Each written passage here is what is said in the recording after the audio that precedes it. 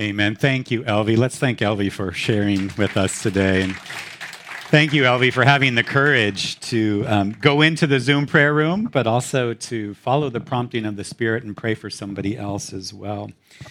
So we started this journey in prayer several weeks ago where we talked about prayer is more about our communion with God than a conversation. Prayer can also, as Elvie was sharing, be about our communion with one another. We can come alongside one another and pray. So after every service, we have prayer ministers over here that would love to pray with you and to pray for you. We talked about in prayer, God's character is more important than our character. It's not our self-righteousness, right? It's not our great works that get God to move. It's who God is much more important and weighty than what we bring into prayer. Last week, Pastor James talks about the Lord's Prayer. And this week, we talk about confession, my confession and our confession, individual confession and communal confession. I've had people say, well, why confess, right? God has already forgiven all my sins, past, present, and future. So what is the point?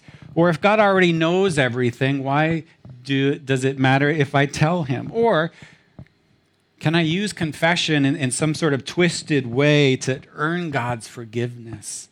Somehow earn his grace? And those are all good questions because God has in fact forgiven you. He doesn't have to go back to the cross, right?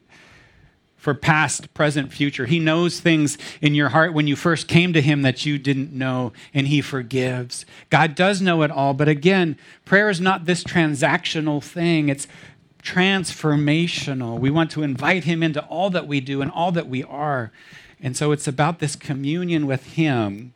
So let's dig in. I want to look at 1 John 1, 9 to 10, and this is where we hear this truth. If we confess our sins, he is faithful and just and will forgive us our sins and purify us from all unrighteousness.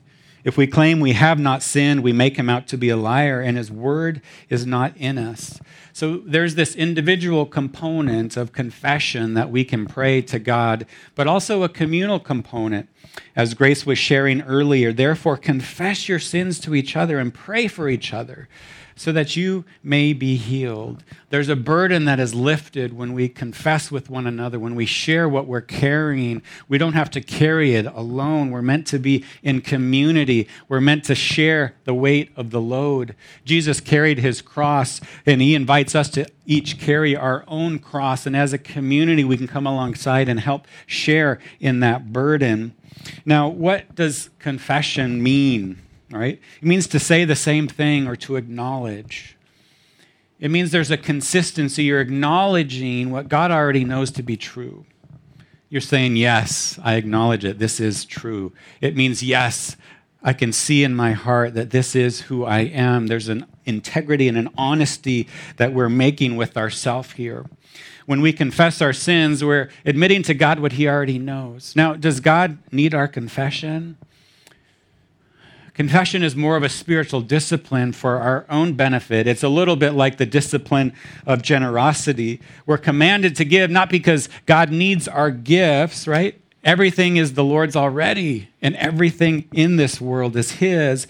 But generosity is an invitation to God to transform our hearts. It's more about our heart.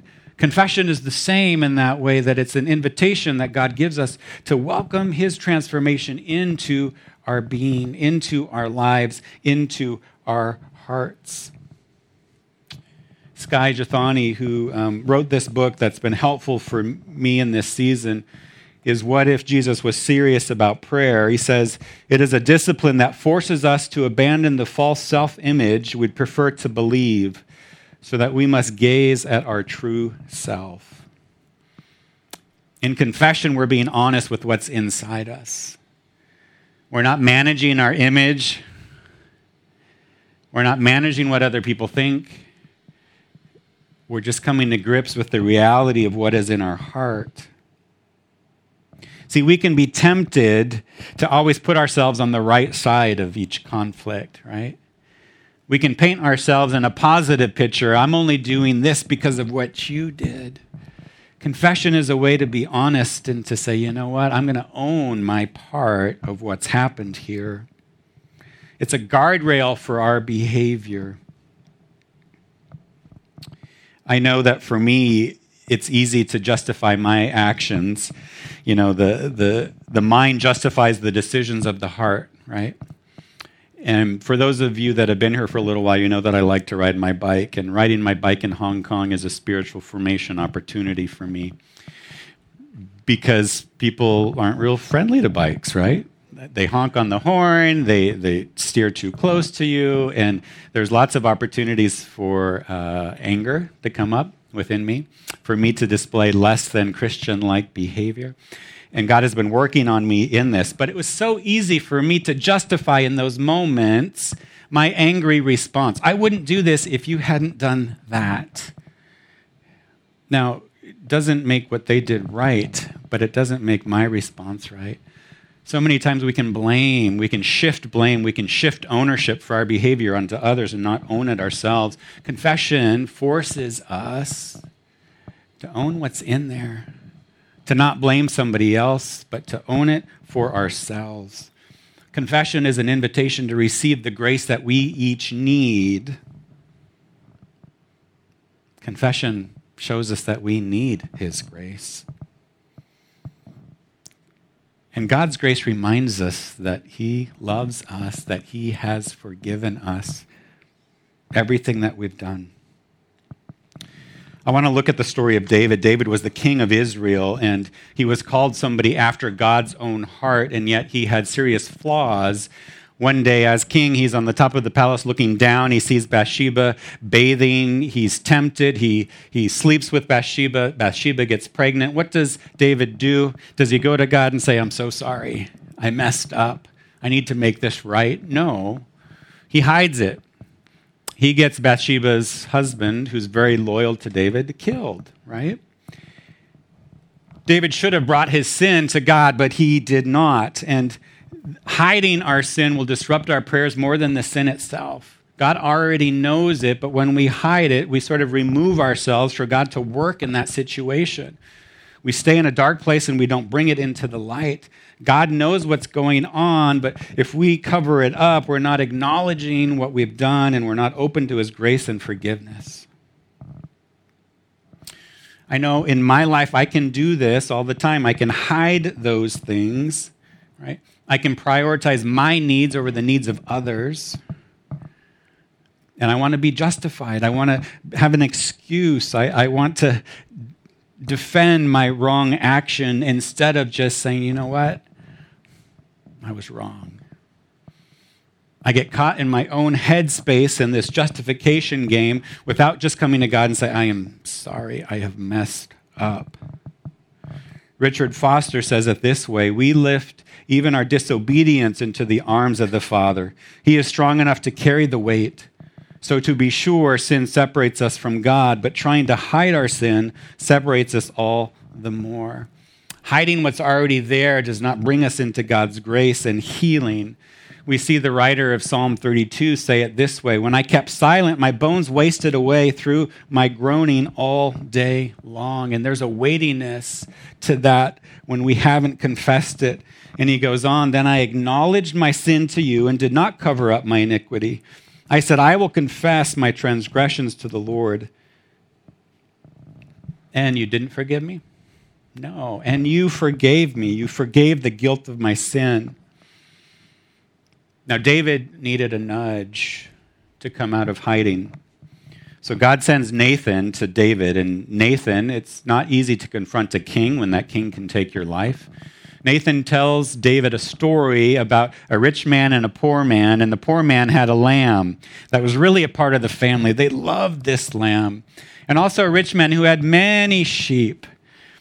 But the rich man has a guest come, and they want to throw a party, and the rich man takes the poor man's lamb, has it slaughtered for the feast. And Nathan says, what should we do? And David says, for sure, this rich man should be punished. I can't believe they would do that. And Nathan says, you are that rich man. And David is cut to the heart. He can finally see what he has done. It leads to his brokenness and finally to his confession. We get his confession in Psalm 21. I'm not going to read the whole psalm, and I encourage you to, but this is what David does. before God. He says, "Have mercy on me, O God, according to your unfailing love. According to your great compassion, blot out my transgressions. Wash away all of my iniquity and cleanse me from my sin. Create in me a pure heart, O God, and renew a steadfast spirit within me. Do not cast me from your presence or take your Holy Spirit from me. Restore to me the joy of your salvation and grant me a willing spirit to sustain me." It's a beautiful psalm of confession. He asks for God's mercy, he asks for God's forgiveness, he asks for God's compassion, and he desires to have his heart created clean. Grace had shared several weeks ago about transformation being a process, and this is what David is asking God to do, to create afresh, to create anew. He's not just asking, let me try to manage my sin. He wants an inside-out transformation. Many of us might feel guilty about our sin, try to escape the consequences of our sinful decisions, but how many of us want to confess our sin so we can be reconnected rightly with God? See, our horizontal relationships are connected to our vertical relationships, and David understands this. He's wanting that connection with God so his connection to others can be restored as well.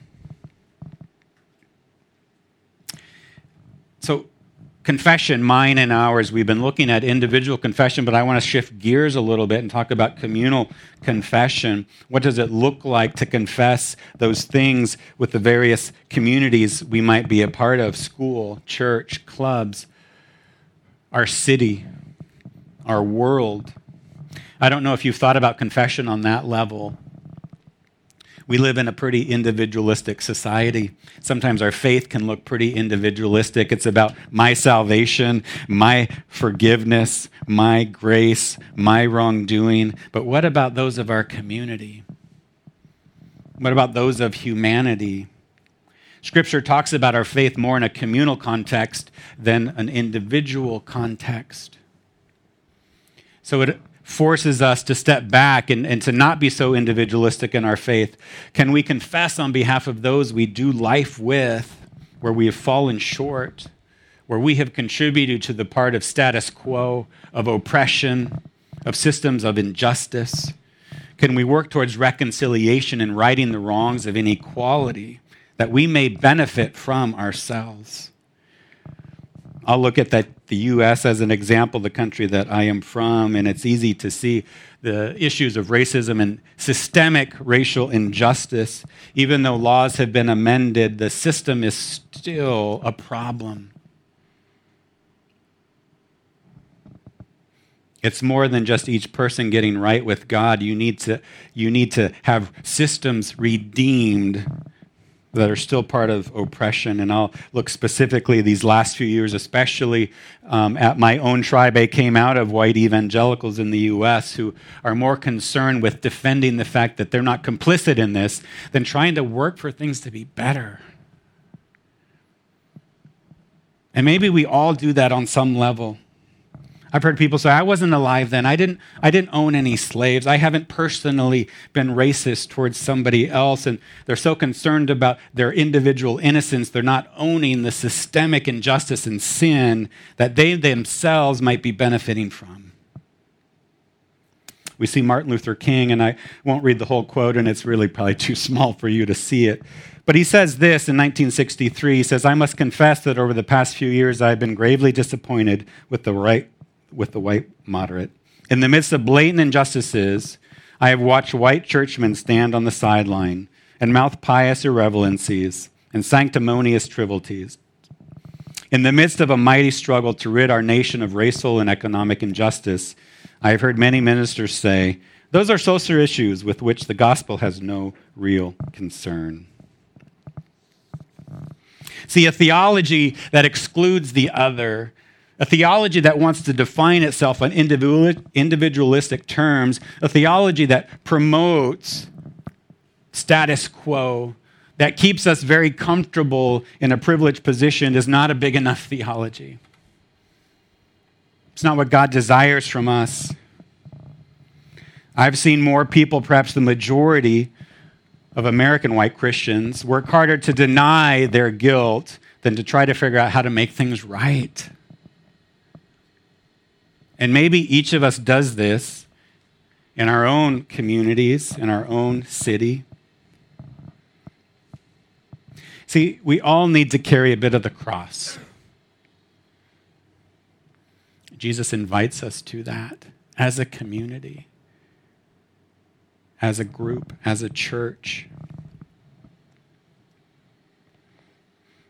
I want our church to care about everybody, not just those here. God so loved the world. He invites us to have the same care and compassion that he does. We're an inclusive community that welcomes all, and yet we live in a divided city. Maybe God is calling us to be peacemakers. Maybe it's to the person on the other side of the political party line. Maybe he's inviting you to expand your theology to be beyond yourself and to include the other, whoever that other might be for you. We need to confess ways that we've been a part of a system that is messed up, whether we've directly contributed or just received the benefits of that system. Scripture, though, doesn't let us off the hook there.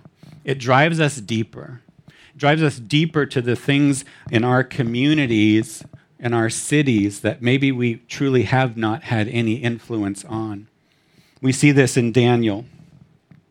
Daniel is a very interesting character in the Bible. You'll see in the Old Testament, all the heroes of the faith, all of them had major flaws, major sins that Scripture lifts up. Daniel, we don't hear any of those things. We don't hear about idolatry. We don't hear about disobeying God's laws. It doesn't say he was perfect, but it doesn't lift up any of his sin. But Daniel's grieved for his people. He's grieved for what they've done. So we get this beautiful prayer from Daniel. Starting with verse 4, I prayed to the Lord my God and confessed, Lord, the great and awesome God, who keeps his covenant of love with those who love him and keep his commandments. We have sinned and done wrong. We have been wicked and have rebelled. We have turned away from your commands and laws. We have not listened to your servants, the prophets, who spoke in your name to our kings, our princes, and our ancestors, and to all the people of the land. The Lord our God is merciful and forgiving, even though we have rebelled against him. God's people were guilty of the big sins of idolatry, of having false gods, of disobeying God. We have no evidence of Daniel doing any of these things. And yet, what does Daniel pray? He includes himself in the wickedness of the people. We have sinned. We have done wrong. We have been wicked over and over. We saw this last week with the Lord's Prayer. Forgive us our sins. Forgive us our debts. Daniel sees his connection with God primarily in a communal sense. These are his people. God is grieved for his people. And Daniel stands in that place confessing what his people have done. Daniel was innocent, but he accepted the burden of the people of God. We're going to have a time of confession, both individual, communal, and city, and globally. You'll each have pieces of paper on your chair that I would encourage you to think about in terms of individually, as a community. It might be your school, might be groups you're a part of, could be our city for its income inequality, the stress we put on our kids with academic pressures, our busyness in making money but not caring for the poor. It could be our world, how we treat the environment. It could be our nationalism that we see tearing things down. But before we go into those times, and I will encourage you to write them on there, and we'll have a time where you can bring them up to the front. But first, I want to lead us through a communal confession for our church. I reached out to several people in our church community and say, what as a church do we need to confess of? And last night, before I went to bed, I'd collected a number of them, and I'm trying to get to sleep, and it just weighing heavy on my heart. I did not sleep well last night. I think I ended up with a few hours of sleep, and it was, around 2 a.m, and turning all of this over in my mind, and it's like, being reminded that bring this to God. Bring all of this to God. Don't try to work it out in your own head, but commune with God in this moment. His character is more important than ours, and was finally able to do that. And so I'm going to lead us through a litany. I'll have several phrases, and this will be what you say, and I'll prompt us to say this out loud, and then we'll go into a response time, and hopefully it will make sense as we go. Okay? Understand? All right. Let's begin in prayer. Lord, we confess our spiritual pride, our self-righteousness, our judgmentalism that looks at the speck in the other person's eye while ignoring the log in our own eye. And the people said, Lord, hear our prayer. Lord, we confess a lukewarm faith that prioritizes our comfort and our schedules and keeps us at a distance from the very real needs of the poor in our communities. Lord, we confess our lack of obedience to your teaching, unforgiveness in our hearts. We confess that we have not loved each other the way we should. We confess that our focus on being a close community has excluded those who may need community the most. Lord, hear our prayer. Lord, you provide that we may be generous, but we greedily hoard as if your well will run dry.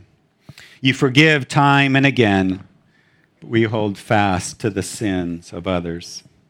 You offer light for our path, but we insist on making our own way.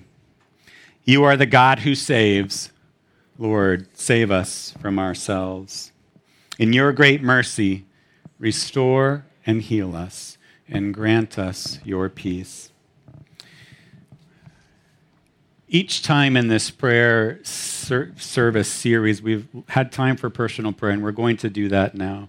The worship team is going to sing, but we're creating space for you guys to connect with God. I would encourage you to write down the things on your heart that maybe have been stirring, whether it's individual confession for a group, for the city, and to bring those to the front. We'll destroy these after the service as a way of releasing them to God, as a way of bringing them in front. We also have the altar open here and the prayer stations if you'd like to light a candle. Candles are wonderful symbols of hope, wonderful symbols that we confess and God forgives. We don't have to carry this weight. God will step into us and minister to us in this moment. Church, let's invite God's Spirit to be working now.